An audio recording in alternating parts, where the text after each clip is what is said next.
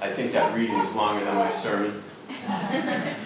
But, every year, it's so great to just read these stories, isn't it? Every year. I'm almost 51, and still, they're always new, they're always beautiful, they're always just great. This one doesn't go down. Little flip? Yes. Not too short. So, I'm being told that when it's really sunny out, this is a really bad place for me to stand. How is it today, Ron? Is this better? I don't think it matters that much. It's fine today. Fine today because it's not so bright. I've just been told maybe that it's like you can't even see me and it's hard to look. So if that's the case, someone just go like this. I can't see it. I'll just slide over. Also, I need to apologize. I don't know what's going on with the screen was really dark today. Yeah. Rich, is it maybe this connection again? It was doing that funny color thing over here. So I think we have a connection. So sorry it's been hard to read, but anyway, we'll get through it together. So, one of the greatest challenges of the Christmas season is the contrast between the light and the dark. Between the glow of decorations on our trees and sometimes the shadows that fill up our souls. Between the celebration of the joy of the season and the very real sorrow that many people live with. Between the happy faces and the happy cookies and the happy songs and yet the very real pain and suffering that many of us experience through a given year. Between the glad tidings of peace on earth and the very real chaos and confusion and sadly evil that we confront daily in our world.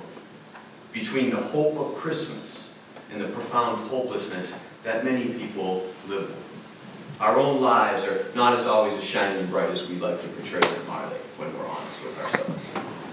For every vision of sugar plums dancing in our heads, there are the realities of illness and disease.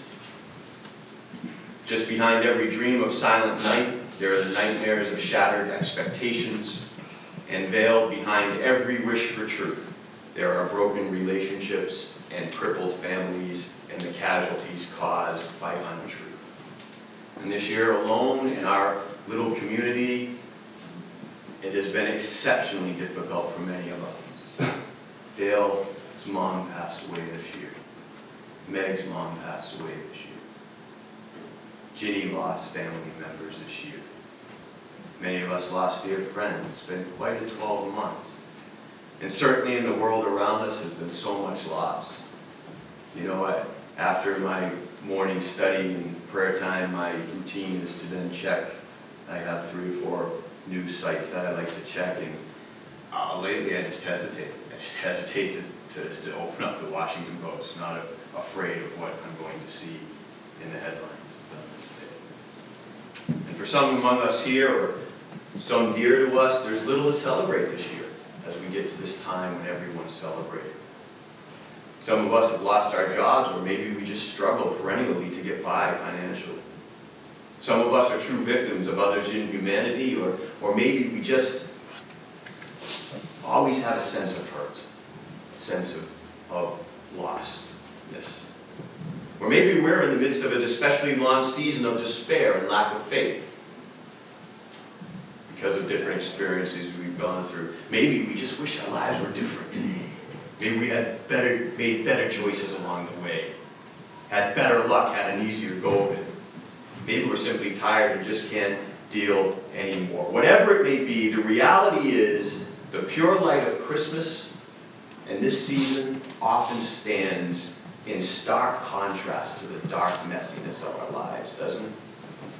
But here's the thing about the story of the birth of God. Here's the thing. And if after this you check out on me for the next 10 minutes, that's fine. Just hear this one sentence.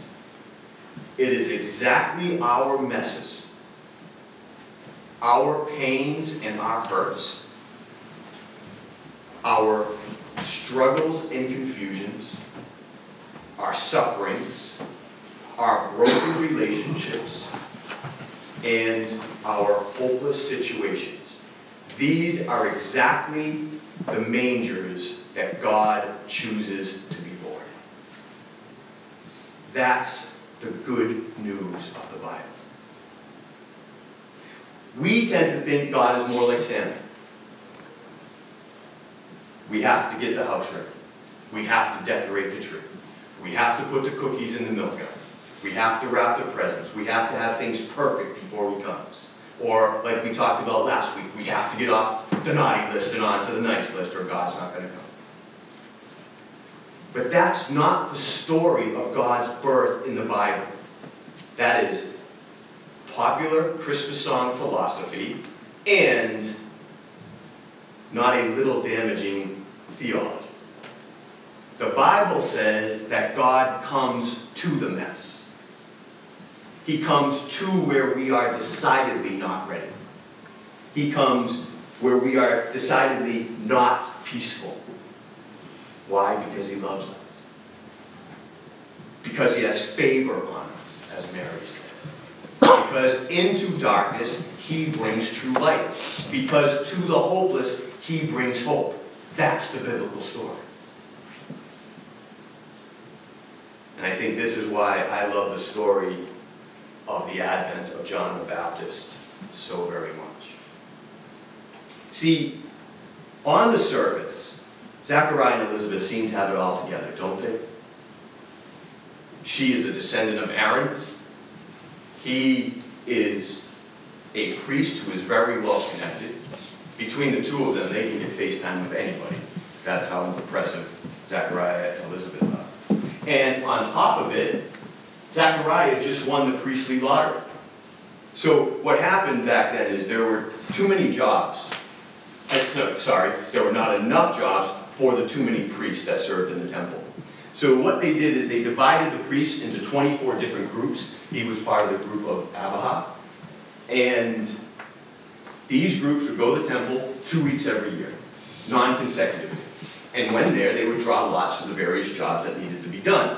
One of these jobs, to light the incense in the Holy of Holies, most scholars think if they ever won that job, they could only win it once.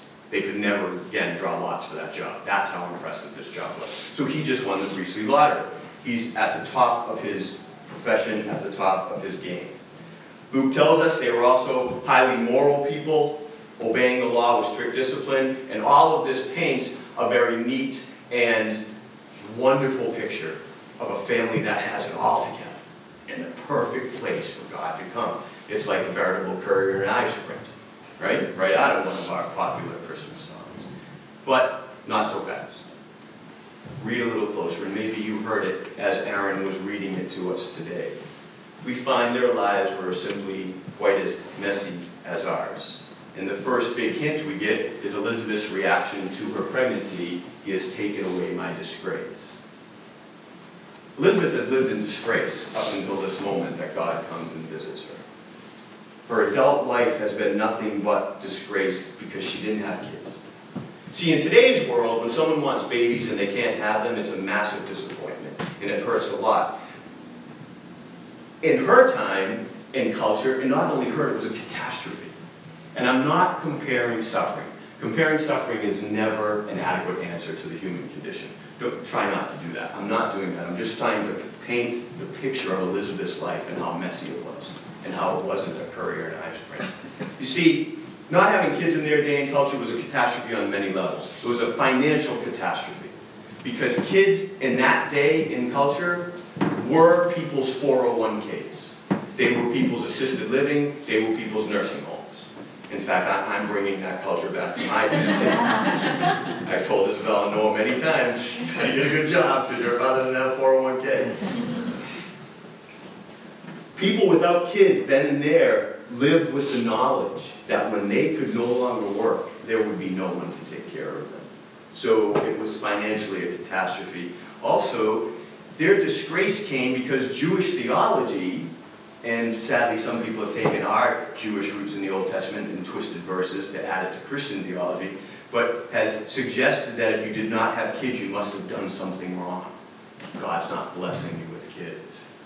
So, religiously and socially and economically, they're not having kids. It's a catastrophe. She lived in that disgrace her whole life.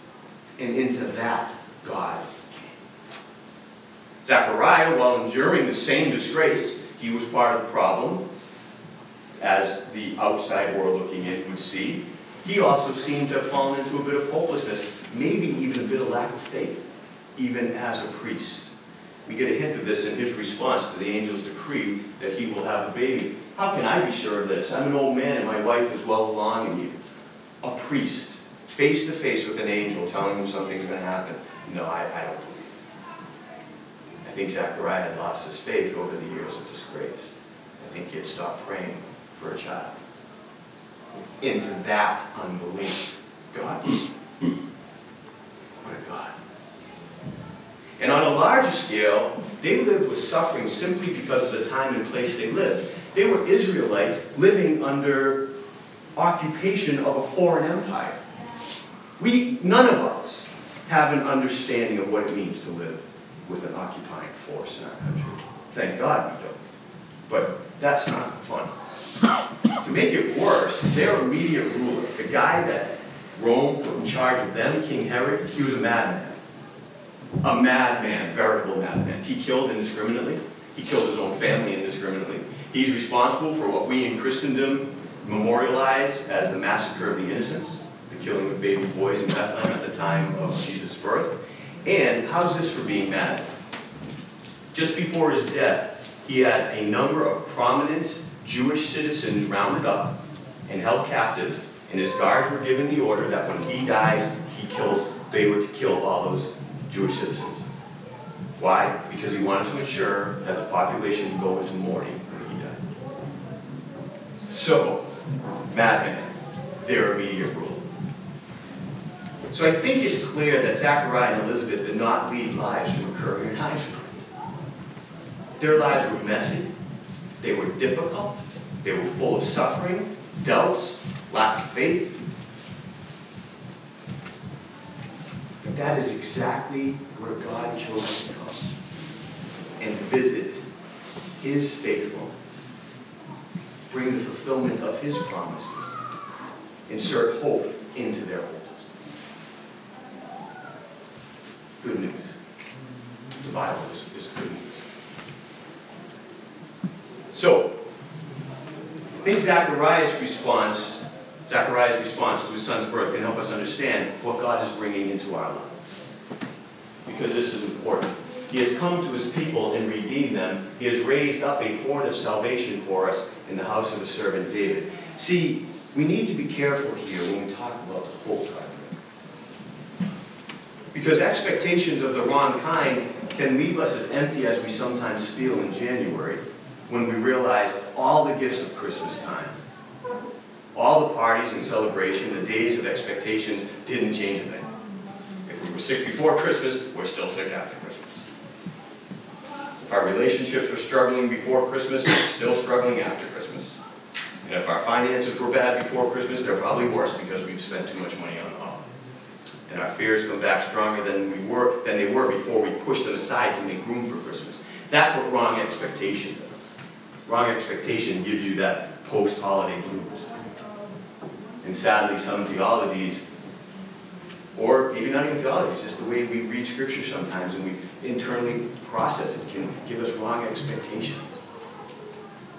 That leads to things like, if you're just good enough, God will take care of all your problems. Here's the thing. The hope God gives is not predicated on our current situations being changed. Nothing changed for the thief on the cross. Nothing. Except one thing. Today, he was in paradise with God. The hope God gives us is not dependent on our suffering being ended here and now. The hope God brings is different than that. It's bigger than that. It is hope given in the midst of our hopelessness. It is a hope based on the faithfulness of God himself. See, that faithfulness was exhibited when he came the first time as a baby in a manger in Bethlehem. See, that was the fulfillment of a promise he made to us at the beginning of time. Well, God's promise to come again.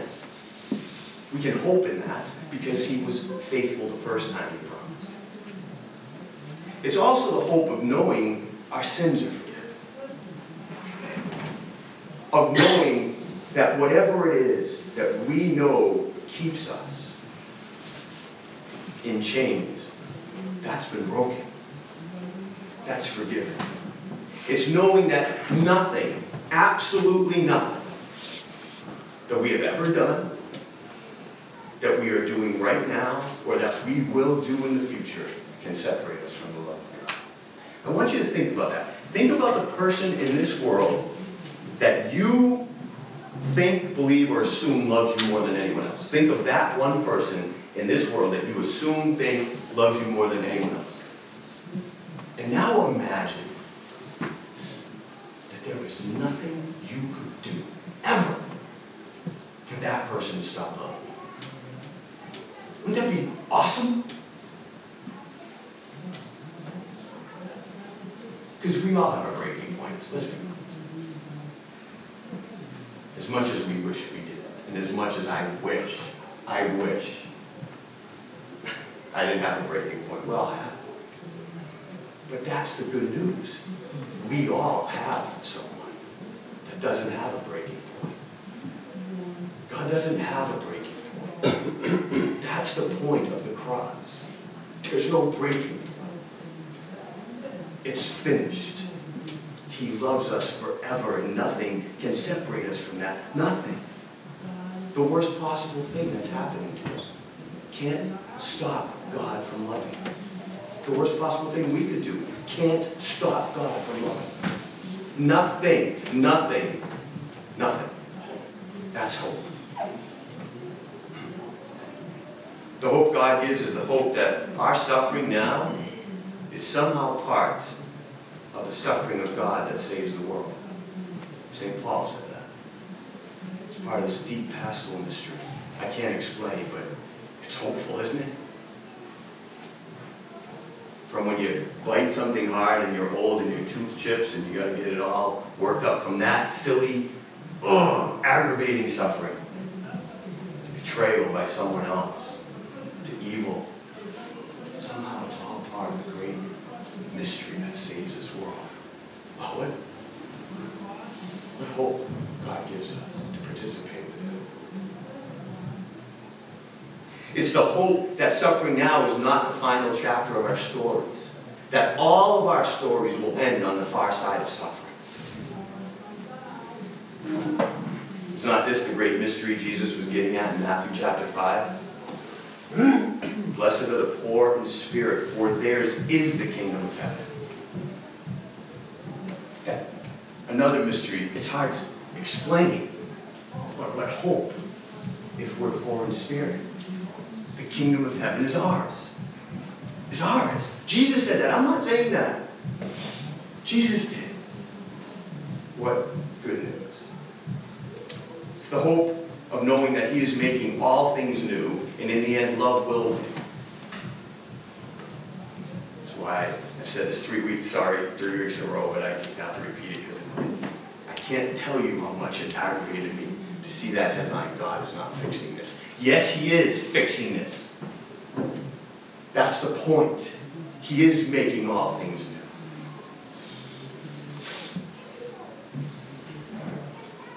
It's the hope that we no longer need to fear. This is what St. John says.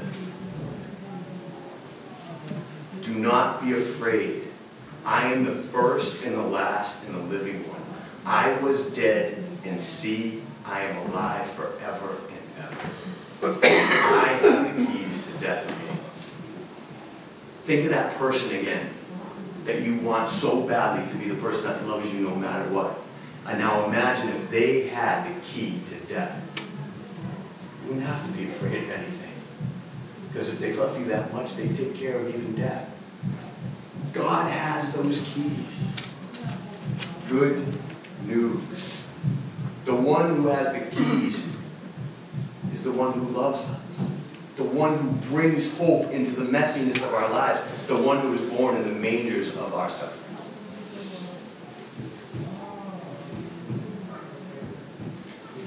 Back in 2000, I think 2000, maybe 2001, a musician wrote an article for Christian Reader, which is now Christianity Today, but when he published it back in 2000, it was in Christian Reader, Christian musician.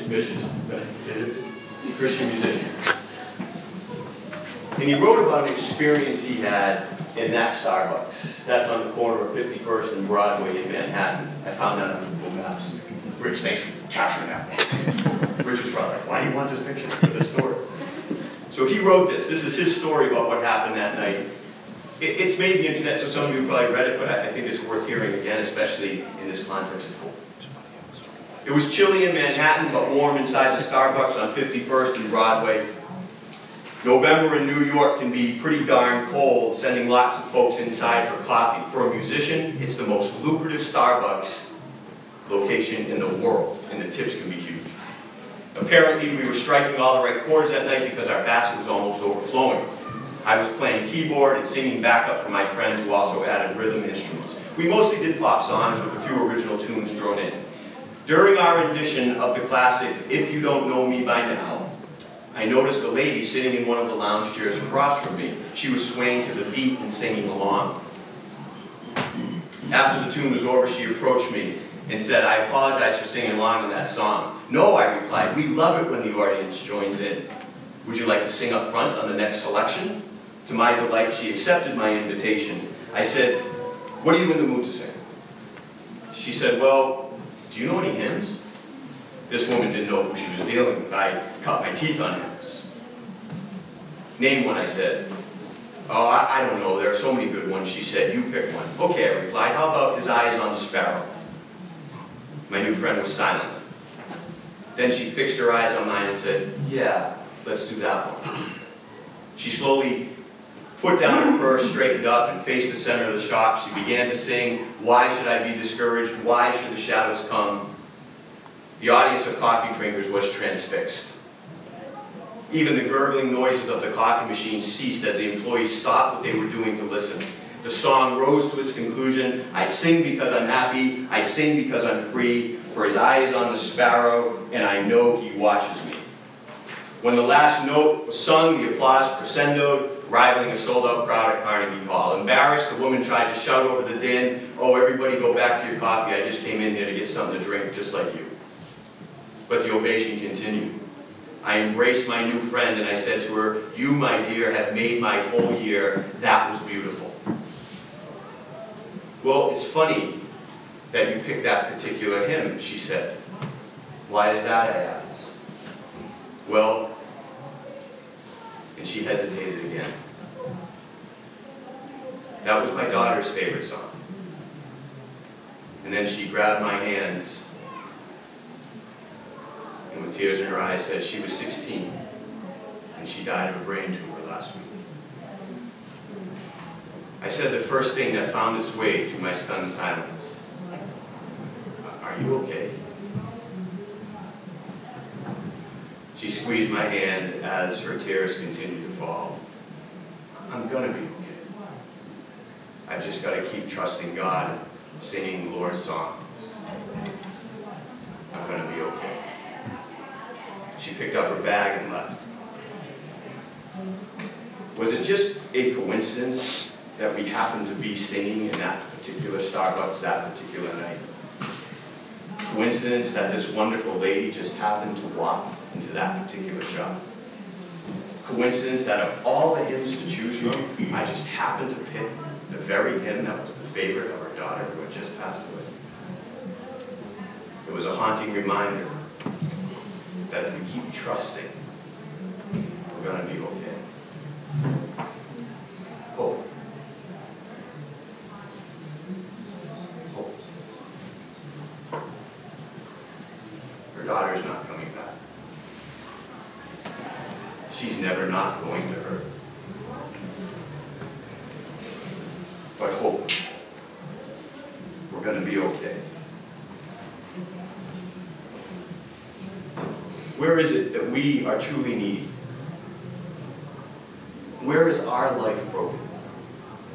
Where do we feel inadequate and unprepared for life? Where are the empty spaces? Where do we hunger? Maybe it's loneliness or alienation. Poor health or financial stress. Depression or overwhelming fears. These are the mangers of our lives where God is asking to be born. Listen carefully to the broken places of our lives. God is looking with favor on our holiness.